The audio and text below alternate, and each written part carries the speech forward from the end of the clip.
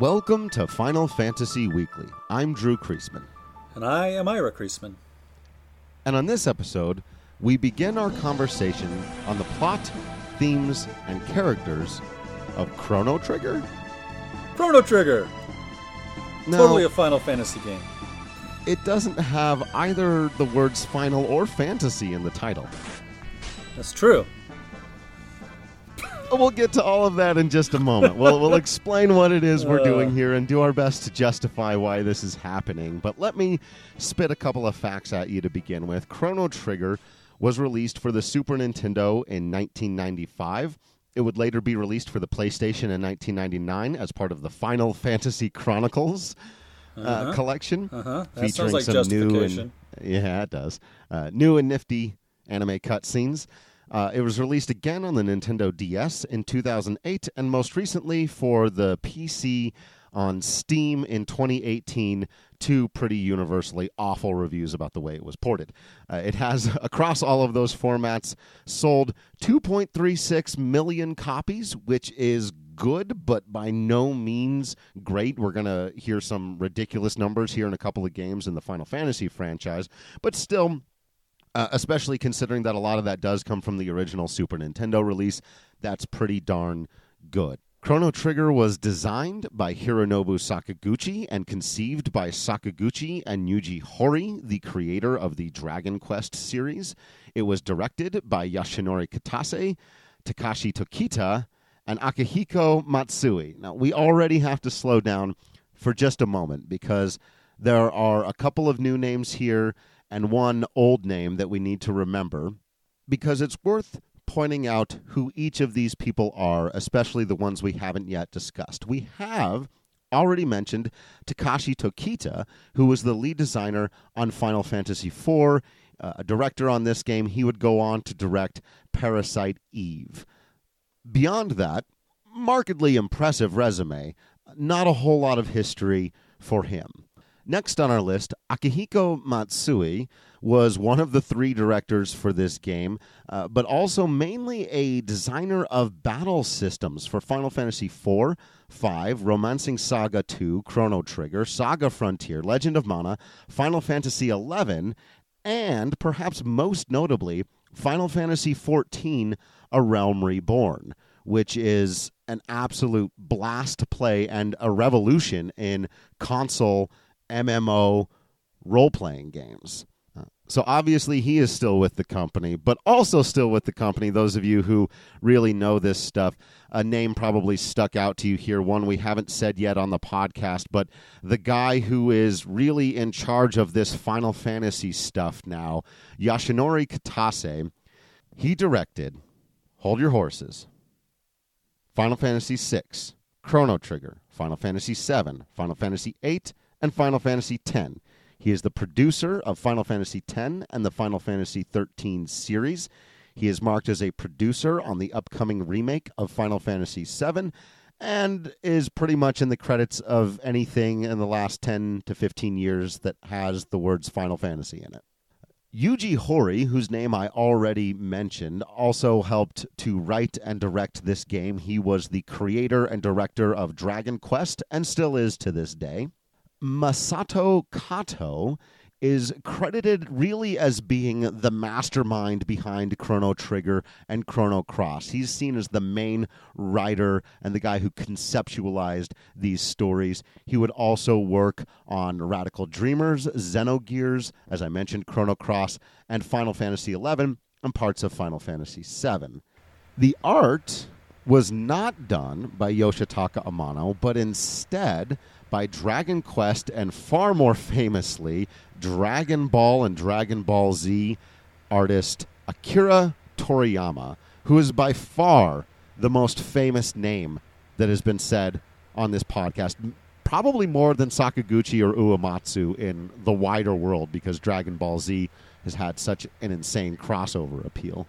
And finally, the music is composed by Yasunori Mitsuda primarily and Nobuo Uematsu.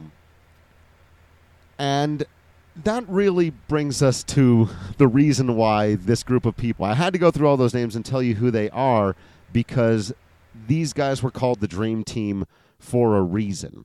On my top 10 list of video game composers, Nobuo Uematsu is a clear number 1, and Yasunori Mitsuda is a pretty clear number 3.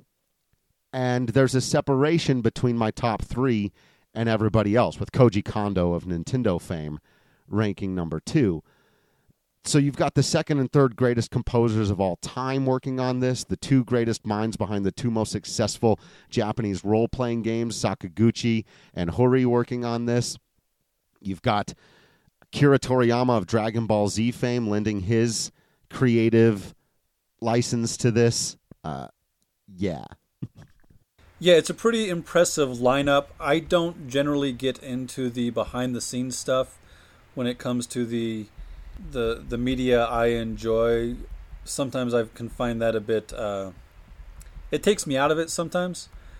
At the same time, knowing who these guys are and what they have done in the past and what they will continue to do in the future, as far as Chrono Trigger is concerned, it's extraordinarily impressive, and I think it lends some justification to why we decided to talk about Chrono Trigger on a Final Fantasy podcast.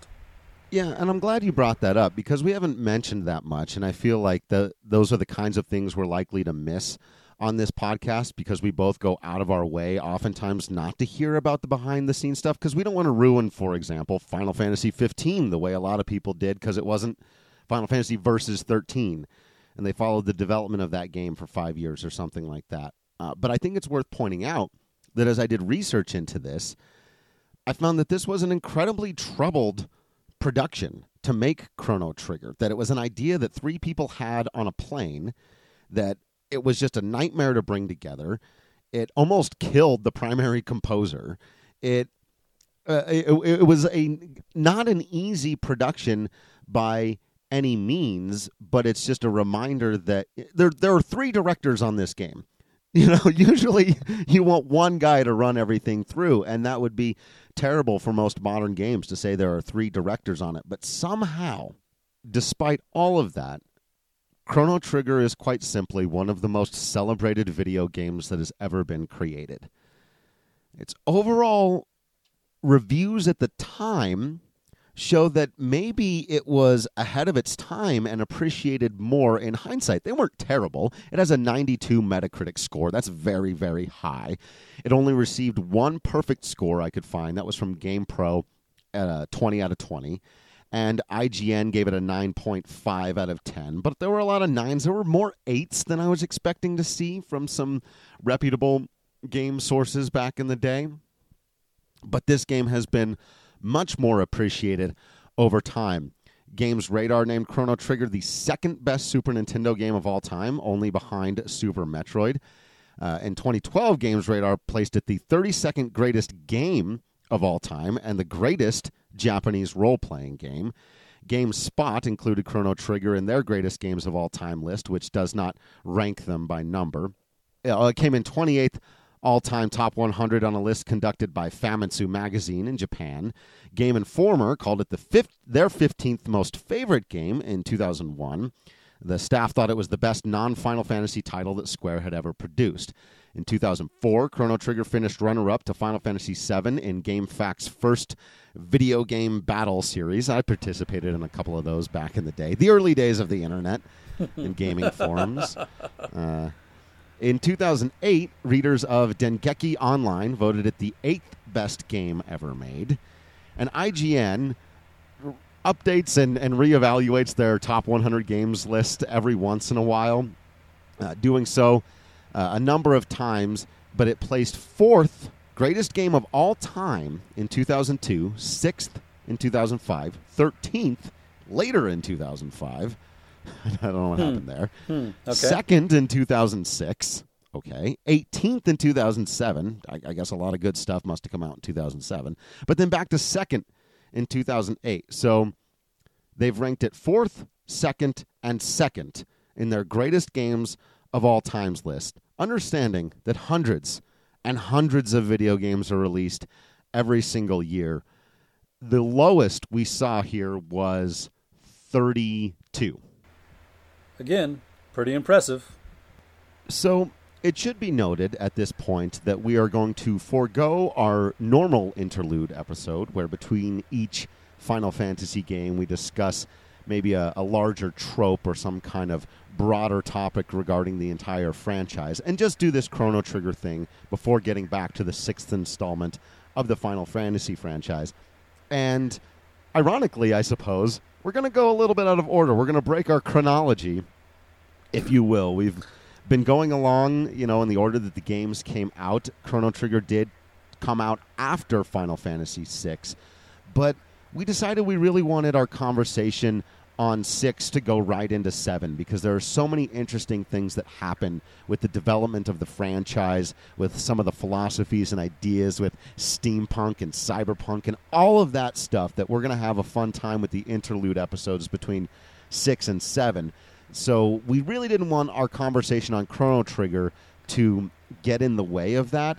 And I also think we didn't want our Chrono Trigger conversation to get stilted by feeling like we needed to rush through it to get back to Final Fantasy games.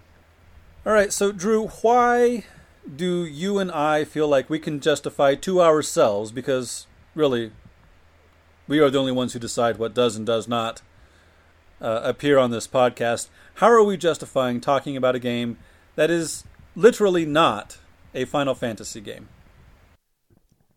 Right, I think the first poll is to say, well, it's made by a lot of the same people, and it was made by the same company. I just ran through a bunch of names, Yoshinori Kitase especially, and Hironobu Sakaguchi especially. I think Uematsu as well, that he had to step in and finish the soundtrack, and we'll get to that eventually. And in addition to the company and the people working at the company who made it, there are some pretty clear thematic ties to Final Fantasy games. There are a lot of tropes that we will talk about as we go through, a lot of connections where you can clearly see that this very easily could have been a Final Fantasy game. In fact, it almost was in some ways in its original concept. In a way, I tend to think of Chrono Trigger as being a close cousin to Final Fantasy. If we think about Final Fantasy of having its own multiverse, and the Chrono games having their own multiverse, I think there must be a couple places where those multiverses intersect or abut or are very, very close to each other, if not overlapping. Because, like you said, some of those themes cross over. But at the same time, there are other role-playing games, Japanese role-playing games, that share themes. Like, we're not going to talk about Dragon Quest, or at least we're not planning on it. We're not planning on talking about Super Mario RPG or Breath of Fire or Secret of Mana, but we are talking about Chrono Trigger and probably in the future Chrono Cross. Right. And part of that, to be completely honest, is that other than Super Mario RPG and Breath of Fire, we played Secret of Mana, one of those games. Not a whole lot of Dragon Quest, but we haven't played those as much. I didn't play Parasite Eve. Neither one of us did. Right. And similarly, Parasite Eve, at a production standpoint, was once going to be Final Fantasy VII. The city landscapes departed at one point from each other, and they became two separate games. But all those games share a legacy, so why aren't we talking about them? Well, again, we can point to the Final Fantasy Chronicles release and say, right, why did they decide to include it with a Final Fantasy game upon re-release? They clearly think that it is more closely tied to the Final Fantasy franchise in some ways than those. Also, it's got Biggs and Wedge. It has. If we think about the multiverse overlap, perhaps Biggs and Wedge fell through. Maybe this is the Biggs and Wedge from Final Fantasy VI, and Tritoch didn't kill them so much as sent them to the Chrono multiverse. Maybe. Sure. It has often felt to me like Chrono Trigger could have been the first spin-off of Final Fantasy rather than, for example, Final Fantasy Tactics. It could have been Final Fantasy, Chrono Trigger. And then we would have, the Chrono spin-offs and the Crystal Chronicles spin-offs and the Tactics spin-offs and the World ofs and the so on and so forth.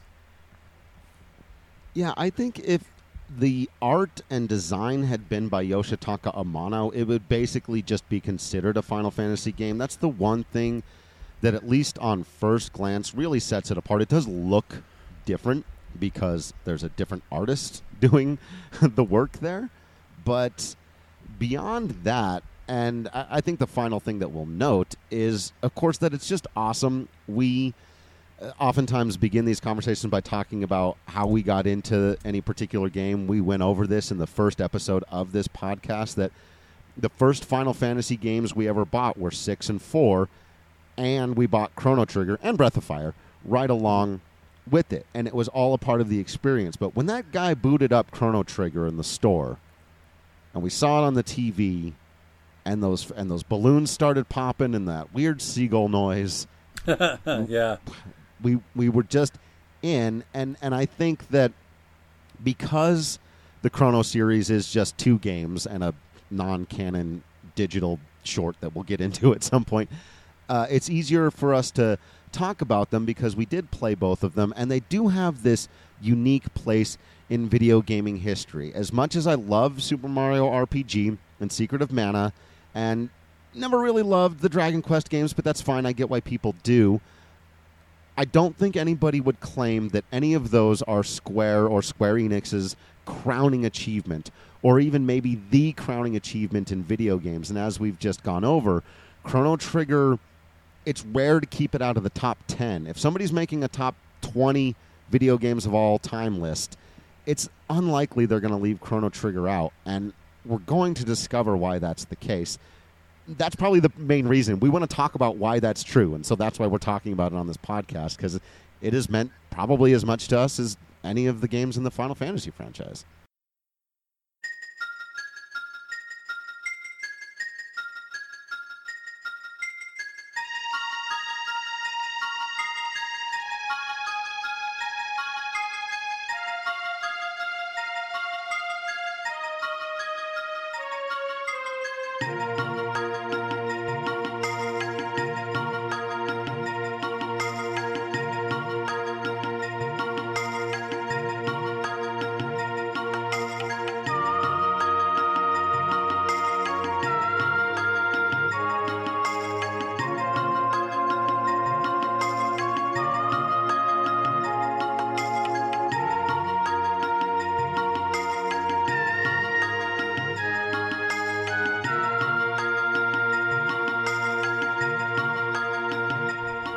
So we often like to pick a lens through which to understand whatever story we are talking about.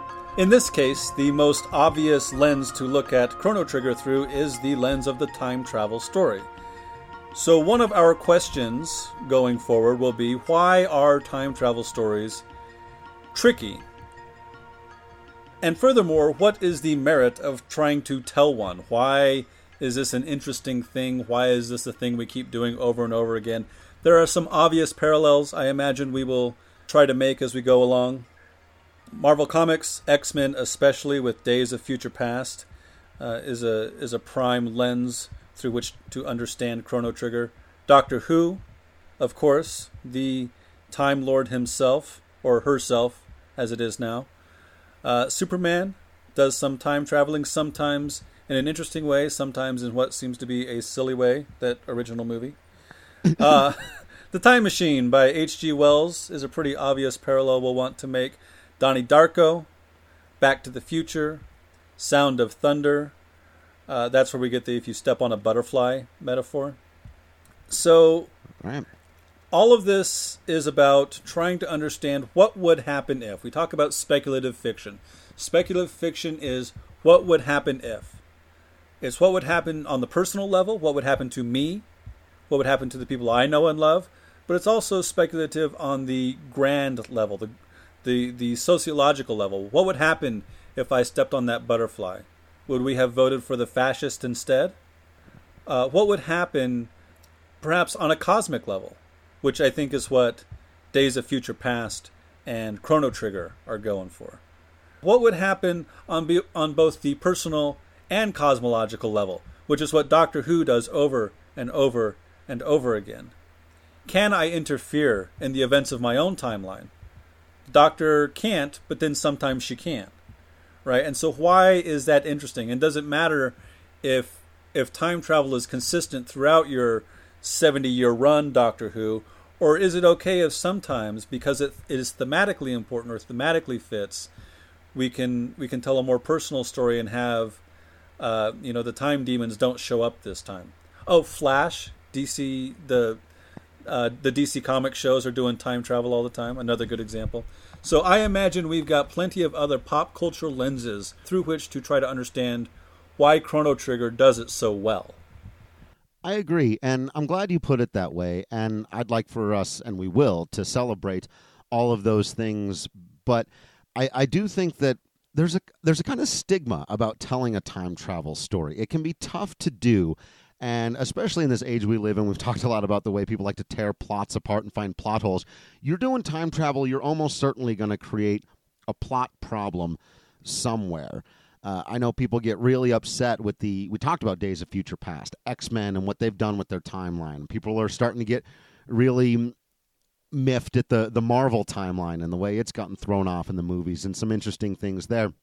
But I do think that Chrono Trigger stands among one of the least scrutinized time travel stories I've ever seen. And I did read the original Time Machine by H.G. Wells in high school, and it stands up incredibly well. But, beyond that, it's pretty easy to tear these things apart if you're really inclined to do so. Like you said, I think most of us in spec fic or who enjoy it are more likely to just sit back and ask the big question and not worry too much about whether or not it works. But I do think it's in Chrono Trigger's favor that it's a pretty tight and really well thought out time travel story. Sure. I feel like Time Machine by H.G. Wells cheats a little bit. And since it's like one of the first and classic examples that, I don't know, I don't want to not give it credit, but at the same time, the way it is able to tell its story without tripping over its own time travel laces is it takes us like 30,000 years into the future. Right. And it never resolves anything at the end of that book. Spoilers. If you haven't had time if you really wanted to read H.G. Wells' The Time Machine, and I'm just now spoiling it for you, I'm sorry.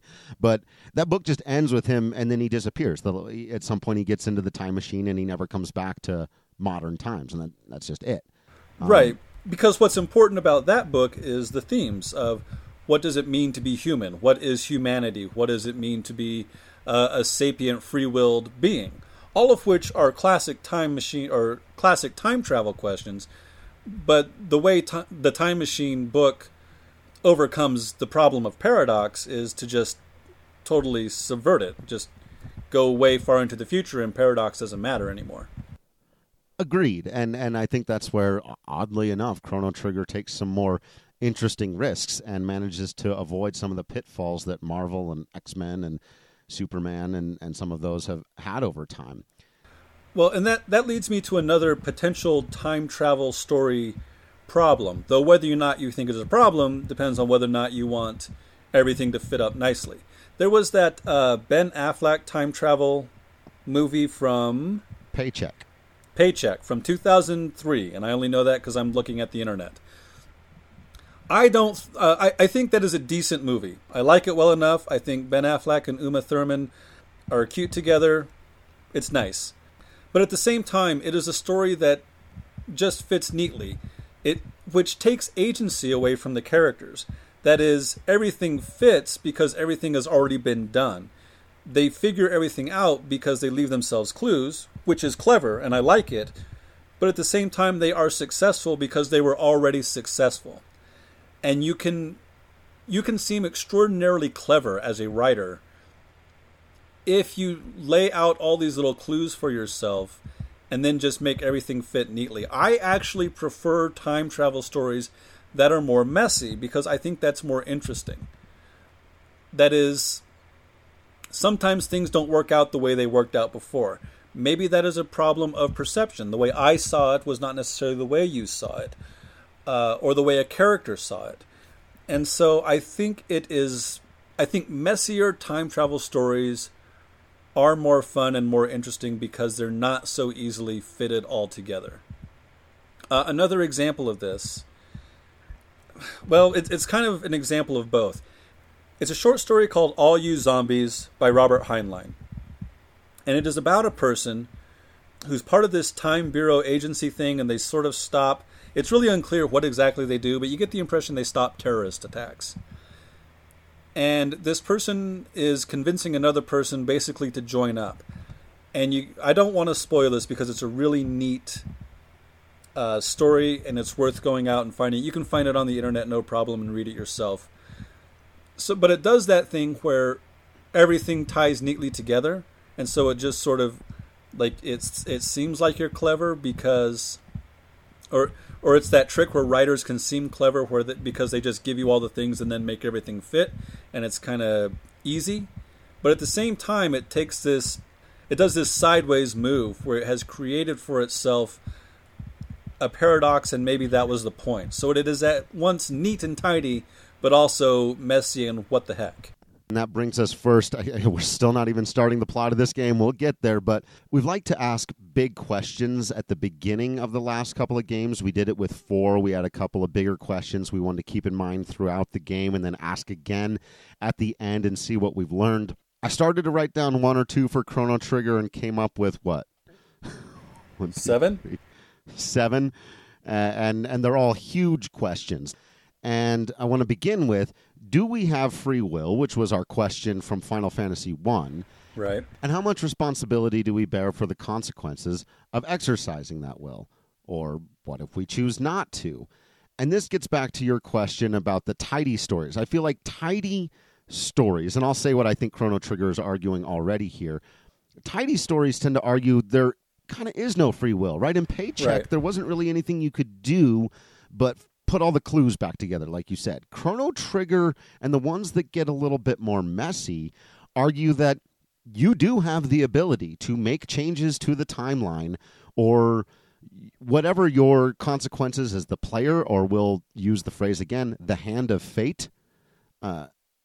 There appears to be very real consequences in Chrono Trigger, which, at least in-game, I think they argue that their characters do have free will. Yeah, I think that is absolutely right. And that's also one of the reasons I really like Doctor Who. The Doctor is all about there are consequences to actions, not only to the Doctor's actions, though his, or now hers, are often outsized, but to everybody's actions. There are no unimportant people. And while not everyone's got the advantage of being able to bop around in a TARDIS or an epoch, it's still important what you do, how you do it, and why you do it. And that leads us directly into our second question. Does the ability to manipulate time make free will irrelevant? So let's grant that we all have free will and we can make actions and choices that have consequences and repercussions. But if someone can just travel through time and mess with my ability or change circumstances so that I can no longer do that, do I really have free will? If there is time travel, if there are time travelers, can anyone's choice truly be free if it can be that powerfully manipulated? So keep that in mind. Then we move into our big questions about the very nature of time travel itself, which comes with all of these stories. Is time linear? Could it be circular? What are the experiences of time through the eyes of a time traveler? What does that do? What are the paradoxes involved? So we'll ask all those questions kind of as they come up as well. I have to mention there's a now classic Doctor Who line for that. Wibbly wobbly, timey wimey stuff. Yeah. Another question that oftentimes comes up in these types of stories: does morality or right and wrong or good and evil, do those things change on a long enough timeline? If you don't know quite what I mean by that, we'll talk about it more and more. It will become a major point throughout the story. A big question, well, these are all big questions. I'm in the category of big questions here. I think Chrono Trigger and really ultimately Chrono Cross and most Final Fantasy games have this question somewhere at their heart. How fragile is intelligent civilization to either moving backwards dramatically or being completely eliminated? Right? That's often at the end of any of these games, you're trying to save the world from whatever. But there's a really nuanced look about the fragility of humanity and intelligent civilization going on in Chrono Trigger. And probably not finally, because I'm sure we'll discover more huge questions as we go through this thing.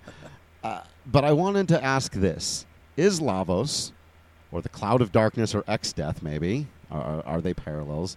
Or is that a fair parallel? Galactus. Mm-hmm. Is Lavos evil?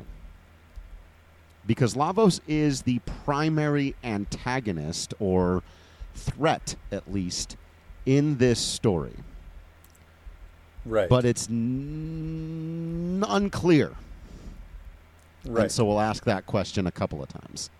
All right, so let's start the events of Chrono Trigger.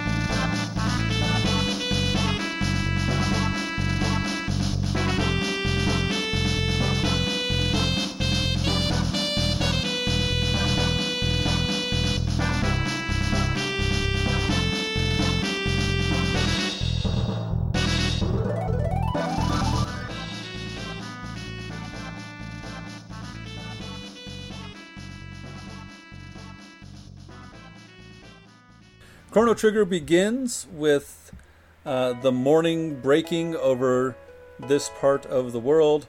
Our hero, a young man with spiky red hair, the first spiky hair we'll see in a Final Fantasy. Oh wait, it's not fun. Alright, so our hero wakes up, woken up by Lini's bell ringing in the town square, and by Mom coming up to the room and throwing open the curtains. I do want to point out quickly, this is considered a common creative writing sin. You don't start your story with your main character waking up. On the other hand, I think for Chrono Trigger, it works just fine. Mom gives our main hero, named Chrono, an allowance of like 5G or something, or is it GP or is it G? And then the cat is there and the cat meows at you, and if you wander around the house, the cat will follow you around the house, which I think is super cute. And then Mom reminds you that your friend, what was her name again? Luca. Because Mom forgets the name so that you can name the character if you want. Like this best friend you've had since you were a kid. So Mom reminds you that Luca's got this machine she's going to display at the Millennial Fair. And then you go out on the town and you can do other things. But the idea is you go straight to the Millennial Fair. So as Ira mentioned, Chrono is our first spiky-headed hero. He is also a silent protagonist.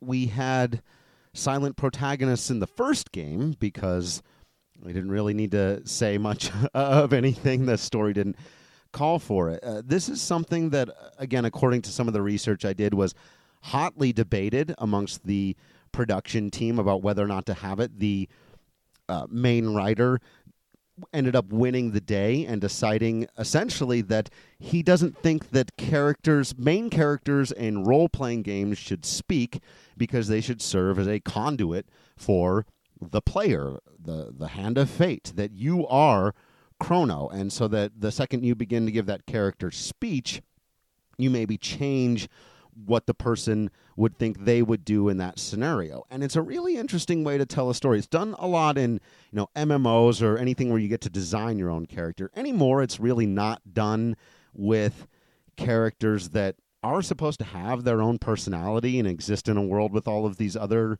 people. But I think it's a pretty great and clever choice here for Chrono, and it allows for some interesting writing moments. And I think it's also a part of why this game is so successful is that an unlikable main character, which can change depending on who you are, can really turn people off to any given game experience. But if you just get to project onto the main character and kind of make their personality whatever you want it to be, with maybe a little bit here and there, through animations it suggests some personality for Chrono, but for the most part you get to make that up for yourself. And so I do think it's one of the reasons why this game is so endearing to so many people. Our hero, Chrono, or whatever you named him, heads to the Millennial Fair. It has been 1,000 years since the founding of this particular kingdom, which appears to be less a kingdom and more I don't know what the governmental form of this region is. I think the kingdom of Guardia is correct. Is still a kingdom? Well, because we do have a princess who we're about to meet. But there's also a court system, which is perhaps not a good example. All right. Our hero goes to Millennial Fair.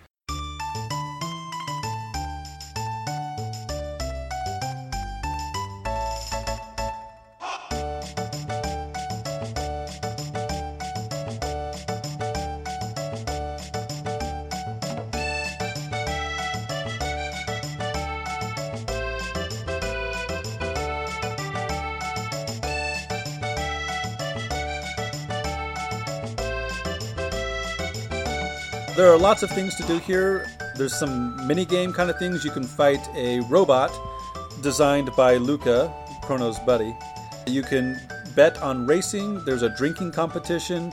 You can hit a bell. Oh no, it's that strength or that feat of strength thing where you hit a thing and it runs up the runner to hit a bell. You can dance to music. There's a horror house. There's a lost kitten to find. There's a lunch that you shouldn't eat. Right. This is where we run into Biggs and Wedge. I think it's Biggs, Wedge, and Pierre or something like that. And you have to keep track of who's who in this little mini game. A bunch of little mini games. The golden saucer of Guardia.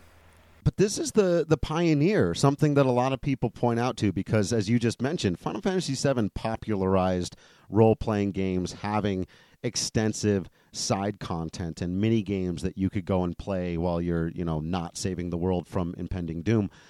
And but it was done here first. The first thing you do is walk into this fair, and you just have your choice of all these different little mini games that you can do. You can bet on the racing, which is gambling right away. That's interesting. But I also love the feel and flavor this immediately gives the world and the time. We're told that we're in 1000 AD. But what does that really mean to us? Well, we get the sense that this is like our own Renaissance time. They're having a fair, they're playing festive music, people are playing games, they're all dressed up, people appear to be having a good time. And so that gives us a good grounding point for what life is like in our base era.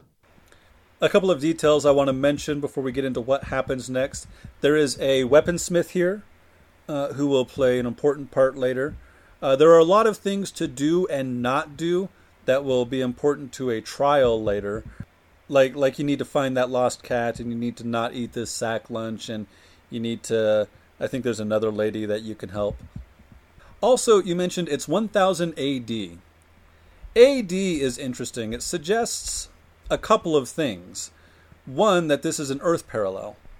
Two, that there was some sort of a Christ-like figure. And three, that Latin was spoken in this world at one point. So it suggests an Earth-like or an Earth parallel because of the Latin and the Christ figure. AD stands for Anno Domini, which in Latin means the year of our Lord, referring to Jesus Christ. I'm not sure they meant to have this be an Earth parallel necessarily. For one thing, the continents are not at all correct. There are monsters, there's magic, so on and so forth. I think it was just meant as a shorthand. I think it's not meant to be taken too literally. They could have used BCE, before Common Era, and CE, Common Era, but they chose to go with BC and AD. I guess make of that what you will. Yeah, I think so. I mean, I lean toward, I think, what you're saying there at the end, which is it was probably just a shorthand, and they knew that everyone would know immediately what they meant if they used AD and BC. I don't think BCE and CE were quite as commonly understood in 1995, maybe. And also, we should mention the name Ted Woolsey. Yeah. Again. And we'll talk about him more in just a minute. And Why he took the H out of Chrono's name, I don't know. But some of these two, look, without Ted Woolsey, maybe we wouldn't have gotten some of these games. So we're not going to give the guy a huge hard time like a lot of people do. We love our Spoonie Bards and all the weird translations he made. Well, I don't know that we love all of them. There are some weird ones we'll talk about in this game. But the guy brought us some of our favorite experiences of all time. So we're not going to jump up and down on him. But I almost would bet it was a Ted Woolsey decision. Could be, yeah.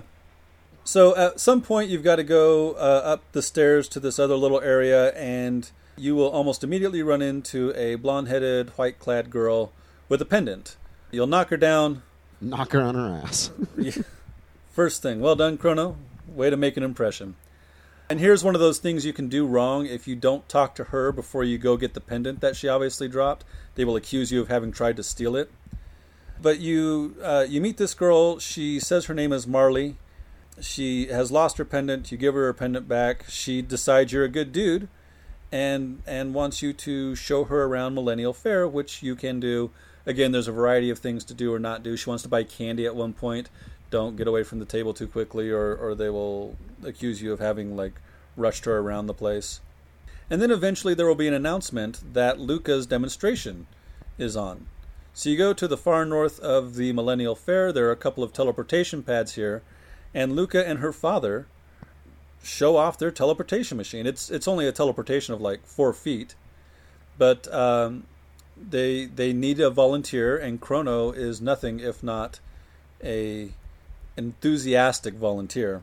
They make it work. He sort of disappears into these motes of light. He goes over to the other teleportation pad, and there it is. It's pretty cool.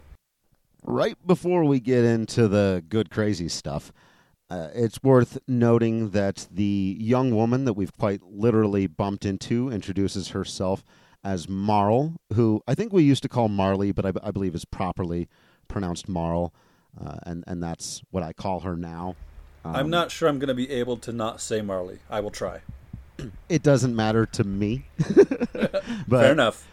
So even though it hasn't been explained to us in-game yet, though there are some pretty strong hints, what with the special pendant and her wearing white and the beautiful blonde flowing hair and all of that, that she is, in fact, a princess, something we'll find out here pretty shortly. And the reason we bring it up is because she's going to serve a very similar role in this game as Rosa and Lena and Princess Leia and other Rebels versus Empires princesses who join with our ragtag group of heroes.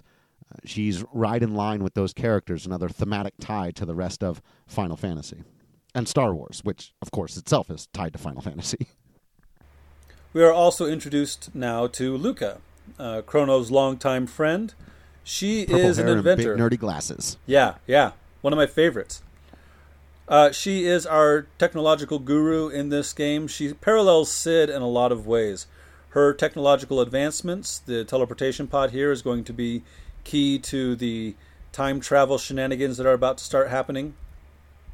And also, I think it is hinted at that the technological advances of the far future we're going to visit here in a while have something to do with her. There's another character who is a robot. Spoilers. This podcast's all about spoilers. Who she has a lot to do with. So she is our technological character, and from that alone, she parallels the Sids of Final Fantasy. But also, her technological understanding is at least partially responsible for the story happening to begin with, which also parallels Sid. If Sid had not created the amplification devices in Final Fantasy V, if Sid had not created the airships in Final Fantasy IV, or Final Fantasy II, or Final Fantasy III. She does also have a bit of that irascible nature that I so love in Sid. Oh, I should have chosen Luca as one of my Sids for the top 10 Sids podcast. Oh, see, neither one of us were clever enough to think of that. Well, I thought of it now. Not that we want to take away from what these characters represent or are on their own, but it is useful and sometimes interesting to find those parallels from other games and other stories. Agreed. And speaking of what they are on their own, there's a great dynamic here between Luca and Marl that I really love because I think in just about any other story, these two personality types would naturally be made to fight and bicker. Marl is the runaway from home princess who seeks adventure and wants to, go to a fair and have a random guy show her around and buy her candy. And Luca is so focused on her technological advancements and science and logic. They are sort of the Kirk and Spock of this world, right? And it works that way. They very quickly become friends, and I just love the way these two characters play off of each other throughout the game. So having seen her new friend get to teleport about 5 feet, Marl decides she also would like to do this. So she hops up on the pad, and Luca and her father fire up the teleportation machine, and she disappears into motes of light just like Chrono, but then something goes wrong, and the music, the something goes wrong music kicks in. And Luca and her father start trying to figure out what's going on and fix it. And then this sort of bluish black hole opens up in reality, and people are scared and they don't know what's going on. And the motes of light disappear into this little portal thing, and then you see the girl in pain and crouched up, and the portal expands and then it contracts, and the girl is gone. But her pendant was left behind. Luca figures out pretty quickly that the pendant is responsible for the malfunction of her teleportation device, and she thinks she can get this to work again, but who's going to go after her? I was playing Final Fantasy Tactics the other day for some research for this podcast, and you get into a battle. This happens several times. You get into battles and there's just somebody on the other side of the field and you go, hey, we should save that person. In fact, one time it really comes back to bite you. Yeah, it does. F that guy. And upon one one that doesn't, saving Mustadio recently, I walked into that battle, and in choosing, after all of these terrible things have happened to Ramza, to go ahead and try to save this person, I thought to myself, what would a Final Fantasy hero do? Whatever would get a Stark killed. Nice. And I feel like this is for Chrono I'm going to do the super brave and heroic thing that in Game of Thrones would get a Stark killed, but this is Final Fantasy or Chrono Trigger, and so I'm just doing the super brave thing. He jumps into a portal. He's just like, yeah, sure. I'll put on the pendant and go through a portal to God knows where, searching for the girl I just met 10 minutes ago.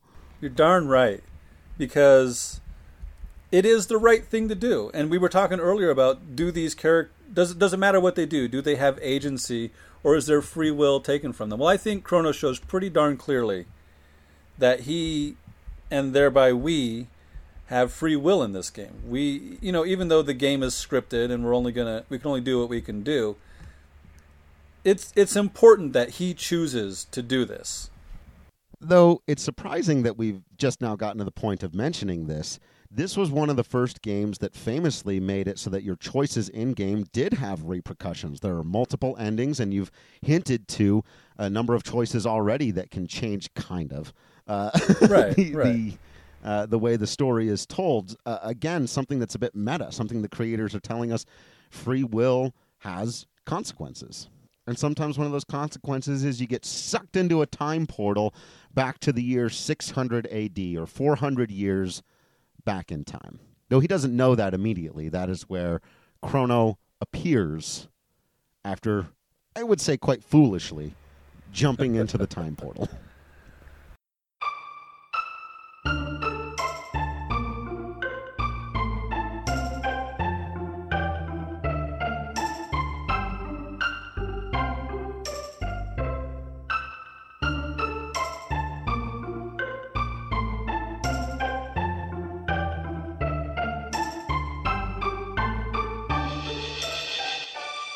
Right, so it is clearly still Guardia. The town, even though it's 400 years before, is laid out in much the same way, though there are some differences, and it becomes clear to our hero fairly quickly, I think, that he has traveled back in time.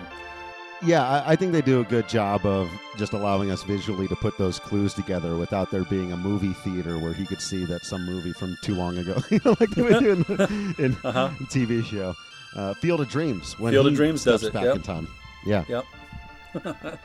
Everyone is relieved that Queen Leene has been found. Apparently she went missing, kidnapped by the various goblins and monsters and whatnot around. That's right, they're called the Mystics, yes. So that puts our characters firmly in the technological Imperial camp, if we want to use that particular trope. So she has disappeared, but she's just been found, and that's great. And our hero is able to figure out, by getting into the castle, that Leene is actually Marley. Or Marl, excuse me. All right. So he goes into the castle, and he sees Marl, and she's dressed up in a big fancy dress, but it's obviously her. And she says, I want to talk to you in my private chambers, which the Chancellor's not too hot about. But once we're alone together, she says, Chrono, it's so good to see you. Thank you for coming after me. They're mistaking me for my great-great-grandmother. And then, quite horrifically, she begins to scream in pain, and we see those little points of light again, as though she's being torn apart, and she disappears. Yeah. And then there's this weird thing that happens where Chrono Trigger breaks the fourth wall in a way that Final Fantasy VI would do pretty regularly. It kind of presents itself as a theater piece.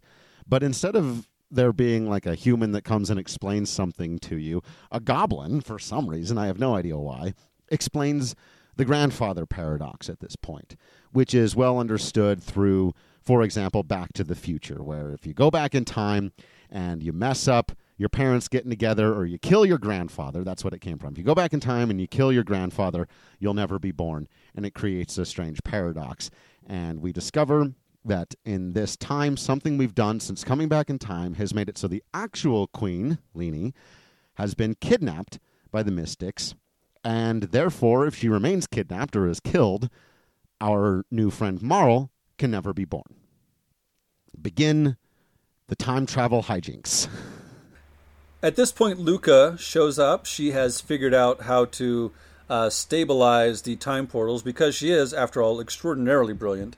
She's got a little wand key thingy that she uses to stabilize the portals when you find the portals and then use them to travel where you want to. Though there are only fixed points in time they can travel to, which will become apparent as we continue. So they need to then figure out how to rescue Queen Leene so Marl can be born. So Chrono and Luca make their way to... There's a little church in a forest nearby. So they make their way to this church because that's the last place that Queen Leene was seen. And they quickly discover that none of these people are actually nuns or priests, but they're all monsters or mystics. And they're about to go in when they are joined by another monster, or at least a non-human.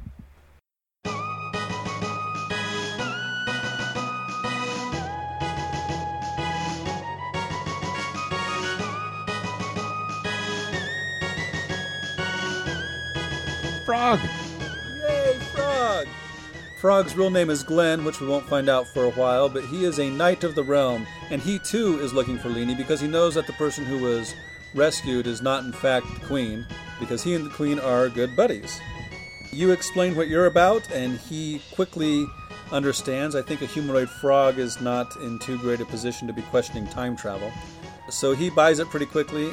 And one of the things I really love about this scene, too, is that at first Luca's really grossed out by the frog. Oh, yeah. She's like not having it at first, and she's really made uncomfortable by it, and she's having a hard time getting used to it. But, yeah, maybe the fact that he's speaking in Old English really helped her out. There's another Ted Woolsey thing that in the original Super Nintendo, a great idea, not the best execution of it. He doesn't do it all incredibly accurately. But there are some times that it works, his overly accented language, but they would smooth it out in future iterations. But Frog stands in that trope of, as you said, Knight of the Realm, honor-bound, I'm going to do the right thing. He is Cyan, he is Steiner, he is not Orin. That's not right. No, not those Orin. are probably good, those two. Sure. And so since your goal lines up with his, he is going to join you. And just an immediately indelible character image, great theme music that comes with him that we'll obviously talk about, is anthropomorphic frog with a cape and a sword. Just kind of, I don't know what the word is. Well, his image is striking. It is unique. You're not going to mistake this character for any other character. It's also interesting how he is, and we're skipping ahead here a bit, but how he's possibly a parallel to Cecil from Final Fantasy IV, in that he is very paladin-like, which then puts him in opposition to Cecil from Final Fantasy IV, who is a Dark Knight, right? So he plays the light side of that coin. He stands in contrast to Magus, who is sort of our Dark Knight character in Chrono Trigger. If Frog is the paladin, then Magus is the Dark Knight. Agreed. And I also think he fits into another interesting category of Final Fantasy characters, or characters in general, with obviously who are introduced in their past. How did this guy become a frog is the first question you ask, right? Where characters like Shadow and Amarant, where immediately upon presented with this character, you want to know more about their past, and they clearly aren't who they used to be. And the changeover that happened there becomes a very interesting one and an integral moment to both the plot and the themes of this story. So our heroes are able to find these sort of back rooms and dungeons and cellars of this so-called church. And they fight off various goblins and snake people and other monster types. So eventually you find a big giant bug that is guarding Queen Lini. You're able to defeat it, and you save the queen. Hooray! So upon returning to the castle, having saved the queen, Marl returns. You've solved the grandfather paradox problem. That was quick. Well done. You've decided, hey, we avoided disaster there. We should probably get back to our own time. The chancellor of this time makes an interesting comment, saying, we must create a criminal justice system in this kingdom to do away with such fiends. That will play a role here in just a moment, but it's interesting that these events inspired the court system we're about to become very familiar with. Frog, at this point, excuses himself from the party, saying that he has failed to protect the queen, as the chancellor is still kind of chewing out our party. He says, I hath disgraced thee, and he leaves. And there's this really interesting moment when Marl returns, and she says this line, and I wrote it down, because she's asked about where she went when she kind of phased out of existence there. And she says, I can't recall it all. I was somewhere cold, dark, and lonely. Is that what it's like to die? It gets really dark here for a moment. And I think this might have passed over me a little bit more as a kid, because right after that, Luca just falls to her knees and then says, welcome back. We're glad you're here. And then they immediately move into Marl being embarrassed that she lied to you about being a princess. Or at least she didn't tell you that she was a princess, much like Galuf does with being a king in Final Fantasy V. But that moment obviously speaks to the depth of some of the ideas we're dealing with in this game, phasing out of existence and what it feels like to die. But it also reminded me of something that happens in Game of Thrones a lot, where there are a handful of characters that are resurrected from beyond the grave, and they speak about it in these kinds of terms. And that always sends a bit of a chill down my spine, this notion that you can come back from this place, but that it is, we've talked about the void in Final Fantasy before, but this is an ambiguous idea to try to wrap your mind around, that she can't even fully recall, but she knows she was somewhere cold, dark, and lonely. That word kills me, lonely. I think this also sets up, though I don't think they were thinking about it at the time, but I think this also sets up Chrono Cross, where Sergei was both alive and dead at the same time. He both lives in one version of events and has died in another, or barely even existed in another, right? He was like a child. Right. And so his existence in both planes of existence is what sets up the shenanigans of Chrono Cross. I feel like this is it's not just a parallel, it's also we're going to continue exploring these themes later. There's also a really cute moment here where Marl asks Chrono if he still would have shown her around the fair if he had known she was a princess. And it's one of those times where it gives you the opportunity to answer. And, of course, pretty much anyone would say, of course I would. Of course. Except you terrible people out there who said no. And then there's a funny moment where she gets to tie in the Back to the Future stuff by saying goodbye to the king and queen of this time and saying, I hope you two get along. Make some babies. And as Frog leaves in disgrace because he failed to protect the queen, Luca, who was grossed out by him at the beginning, says, Froggy, you weren't such a bad guy after all. And I thought that was a nice little moment. And then they make their way back to the place, the gate that Luca has created now with her new understanding of how this stuff works. And they use the key that she has created so that they can go back home to 1000 AD and never have to worry about any of this time travel stuff ever again. The end. Well done, team. The end. Except, no, they are immediately arrested by the Chancellor. At least Chrono is. Marley is not arrested. And this is where it's revealed that her name is Princess Nadia, right? Right. They call her Princess Nadia. Luca apologizes for getting her wrapped up in all of that horrible drama, but Marl says, it's the most fun I've had in months, reminding us again that she's the rambunctious princess who's been kept up in this stuffy castle and she was out for adventure, and if that meant her life was in danger from hundreds of years ago, then albeit. I love, too, that she says, in months. It made me wonder, what was she doing a couple of months ago if time travel is doesn't make her all-time list? Fair enough. Fair enough.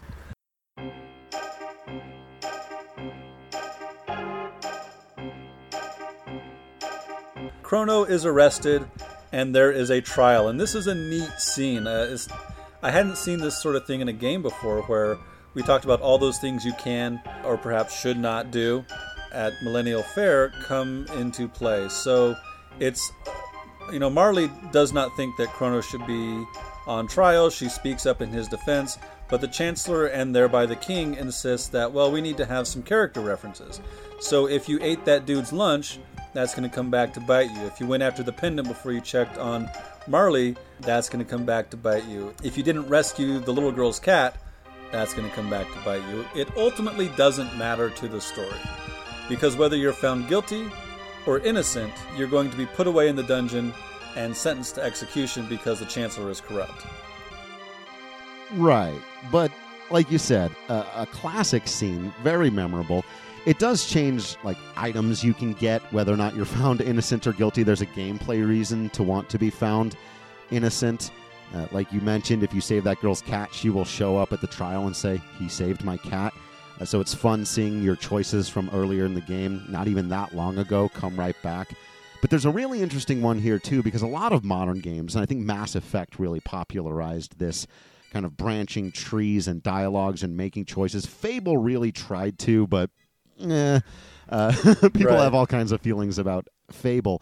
And part of the reason is this problem is too often choosing the good or the bad decision was just obvious. Do you kill the person or do you let them live? If I'm trying to play as good guy, I let him live. If I'm trying to play as bad guy, I kill him, right? There's a moment during the trial. It begins with the defense lawyer saying, Chrono didn't kidnap anybody. Marl found him and demanded that he show her around the fair, which is exactly what happened. But then the Chancellor says to you on trial, Chrono, oh, okay, so whose fault is all this then? Is it yours or is it hers? And that is a messed up question. And there's no obvious and easy answer to that. Right. Is the answer, it's her fault? That's not going to help you out too much, even though that may be the truth. And if the answer is, well, it was my fault. Yeah, the Chancellor has set up a false dichotomy. It's a cheap speech and debate trick. Exactly right. And then, like you said, even if you're found innocent by every single juror, they will throw you in jail for a couple of days solitary confinement anyway, because this is still kind of a feudal system. So despite the fact that we inspired a new criminal justice system from 400 years ago, and they're still working out some of the kinks, the king can still just throw people in jail because he wants to. Right. And well, I think that also goes to speak to, so I said your choices don't really matter because the story progresses as it would have, but sometimes that's part of the point of free will. You can try as hard as you can. You can do everything right, and sometimes something, either a force of nature or the system that exists in the world, will still kick you and while you're down, right? Right. And it also reminds us that while we've seen two different eras now, a Renaissance-inspired era and a Middle Ages-inspired era. And so, again, this is a reminder that while things might be brighter and more happy and there aren't as many problems in 1000 AD, this is still, a society with a long way to go. Upon being thrown in jail, as any good RPG would have you do, you break out. There's a lot of interesting little fun, nuanced things here, but the long and short of it from a storyline perspective is Chrono breaks out of jail. Luca ends up showing up to help him break out of jail as he's doing it. Gives him the classic line, "I came to rescue you, but you're rescuing yourself, so let's go." There's a classic fight here with this crazy, weird steampunk dragon tank thing that the Chancellor brings out to try to kill you, and a great visual moment when Chrono jumps up on its back, swings his sword into its back, it explodes, and then it's followed by this really weird and funny moment that you would only do in like a Super Nintendo game, where the Chancellor and a couple of goons have to make a bridge with their bodies across a hole that's been exploded in a big bridge, another tie to Final Fantasy games, by the way. This battle taking place on a big bridge, and it's not even the last time we'll see one in this game. But sort of a classic moment there, both in terms of Chrono jumping up on the dragon tank and looking awesome, and then this really weird thing that happens with the Chancellor and his goons, but it's fun, and you bust out of there, but they're chasing you.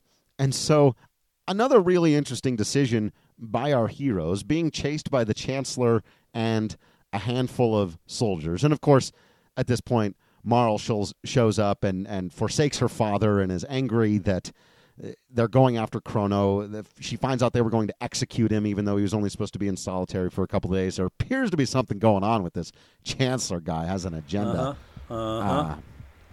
But in running away from a whole bunch of soldiers, they're surrounded, they get chased into the forest, and they find another gate that Luca now has the ability to detect with her magical wand key thingy. And rather than stand and fight or get thrown back in jail and reassess their options from there, and Luca does mention, in fact, I'm pretty sure she just directly quotes Spock at this point and says, "This is completely illogical." Why would you jump into a time gate if you have no idea where it's going to take you? But they seem trapped and cornered, and at that particular moment, there were no other options. Plus, Chrono is all for bravery and just jump in. We'll see what happens. And Marle as well. Obviously, she's looking for adventure, so they kind of coax Luca into it. They jump into this time gate, having no idea where it will take them, and find themselves in a room of strange metals and lights and fog, and what we as the viewer would understand are broken down computers. Luca, upon taking a look around, says, "This civilization here is so advanced, like another world," which again, you can make a cross-reference to Chrono Cross, in which there exists a literal another world. And Final Fantasy obviously does this multiple times as well. Final Fantasy X, and so on. But they have not gone to another world. What we see is this post-apocalyptic landscape of, quite clearly, anyone who's seen anything that's post-apocalyptic would recognize this. The sky is blacked out. There are ruins of skyscrapers everywhere. It's constantly snowing. Or maybe that's ash from explosions and radiation. All of the people here, and there aren't very many, are sickly and barely look even human. They do have that advantage, though, of the machine. Like if you've been in a fight and you're low on HP and MP, you can go into these machines, and the Enertron. The Enertron. That thing scares me more than just about anything else in this whole game, because it keeps all these people alive, but they're still hungry. Yeah, it's a line that plays, so you can go in the game, and you get in the Enertron, and it says, "Hey, your HP and your MP have been restored." And you go, "Yay!" And it says, "But you're still hungry." And upon first playthrough, I always thought this was kind of a joke line, just kind of like, oh, and there's even a little sound effect that sounds, grumbly tumby. So, you're still hungry. But it's actually really sad, and a commentary on the kind of lives that these people are living, and that hunger, that constant hunger that would come when almost all of the resources on a planet are wiped out. So while our characters don't quite know it yet, they are in the year 2300 AD. So they have gone way, way into the future. And upon rumbling through some of these domes and trying to figure out where they are and what's going on, Luca drops a classic Star Wars line saying, "I've got a bad feeling about this." As well she should. So in crossing through ruins and in their search to discover what to do next, they find a group of people and an old man who appears to be, if not the leader, at least a sort of spokesperson for them. And again, they're all starving and just kind of sitting in corners. They look awful. And they explain that they haven't had food and all of this, and that there hasn't been gardens, there haven't been plants. And there's a piping system underneath them. And they warn our characters not to go down there because nobody has ever returned. They sent a guy down there, right? Because they know there's food down there, and they sent a guy down there and he hasn't come back. And they've done that a couple times, I think. Right. And so our characters, of course, go down there anyway. Right. Because we've already established that they are foolish says, of course heroics. Yeah. They find, after fighting off the machine that made it clear that, okay, this is the reason why people keep coming down here and dying, they find a dead man holding a seed, and they retrieve it, and they even remark on how sad it is and how it smells terrible in there. And they find a letter with a clue that eventually leads them. We don't have to get into the specifics of chasing the rat. It's a fun little clue. But essentially it just tells you the next place to go, that there's information to be found, and that there might be a way back to your time if you go to this other dome. So this seed reminds me a lot of what would be a future movie, Wall-E. That is all about this version of Earth where all the resources have been eaten up, and they're waiting for a sign to go back, and Wall-E eventually finds the sign and shows it to Eve, and Eve tries to take the sign of there's life on this planet now, or at least it's able to sustain some kind of life. And so I really like that as a symbol of hope. Despite having destroyed the planet through overuse in Wall-E, there is hope that it can be restored. Despite what we're about to learn about this planet, maybe even after that, there is hope that maybe life can continue in some way. It also reminds me that life can continue. Final Fantasy Spirits Within. The whole point of that movie is, life continues, life goes on. And then when Dr. Aki Ross sees that eagle flying through the sky outside the safe domes at the end, even if we screw up all of this, there is the hope that something might continue.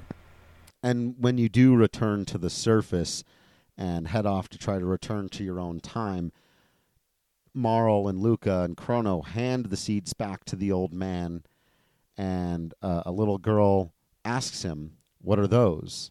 And he says, "They just might be our future." And that's kind of the only hope that these people have, because as you then learn, upon finding a computer that appears workable, or at least it's workable once Luca gets her hands on it. And Marl makes a comment about, I guess you can just work anything, can't you? Any device. And actually, it's Marl who rounds up and she literally says, "What does this button do?" As Luca's trying to find a way back, Marl cues up a video of 1999 AD, visual recording, the day of Lavos.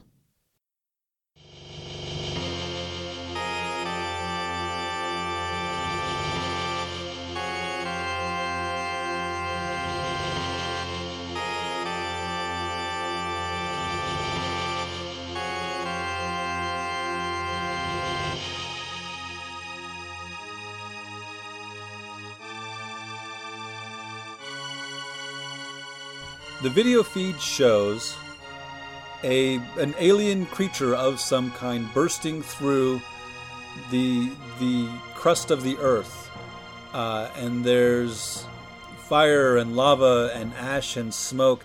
And not only does this alien creature burst through the surface of the earth, it also fires these beams of energy. It's very Godzilla-like. Like we were talking about, X-Death is maybe kind of Godzilla-like, or the planetary weapons of Final Fantasy VII are kind of Godzilla-like. This creature called Lavos, is kind of like that. It comes forth and it sends this whole planet into a post-apocalyptic nosedive. They had achieved a sort of technological utopia, almost. For what we will find out, this is actually the second time Lavos has destroyed a utopia on this planet. It's really quite profound. Our heroes have done all they can to help each other out, and it's all still a pretty personal story at this point. But even going down into that sort of tunnel system beneath this futuristic post-apocalyptic city was a personal story. We're trying to help these people. We're trying to give these people hope. And now they have found that, in fact, the whole world has been put at peril in 1999 thanks to Y2K. Or, I'm sorry, the day of Lavos. Right. I wonder how much fears at that time about the millennium played into when they decided to put that. But, yeah, they more or less witnessed the destruction of humanity. They know, because they've met these people, that humanity technically survives, but clearly they're barely hanging on by a thread, and it's because of this event. They're shown the end of the world, and how you don't get a little rocked by that. So what do you do, Drew, when you've gone way into the future, 1,300 years into the future, and you have seen the beginning of the end? What do you do? Well, if you're Marl and Luca and Chrono, and in this case we are, you decide, mostly Marl first, that you have to save the world the way Chrono saved her in the past. This must be done. And Luca, a little bit reluctantly, but having just seen not only the horror of the world coming to an end, but the aftermath of it, agrees. And Chrono, being a silent protagonist who is perhaps the hand of fate in this game. Well, if you continue playing the game, then you've answered your question, right? Chrono will turn to the camera and decide, you know what? It's time to save the world.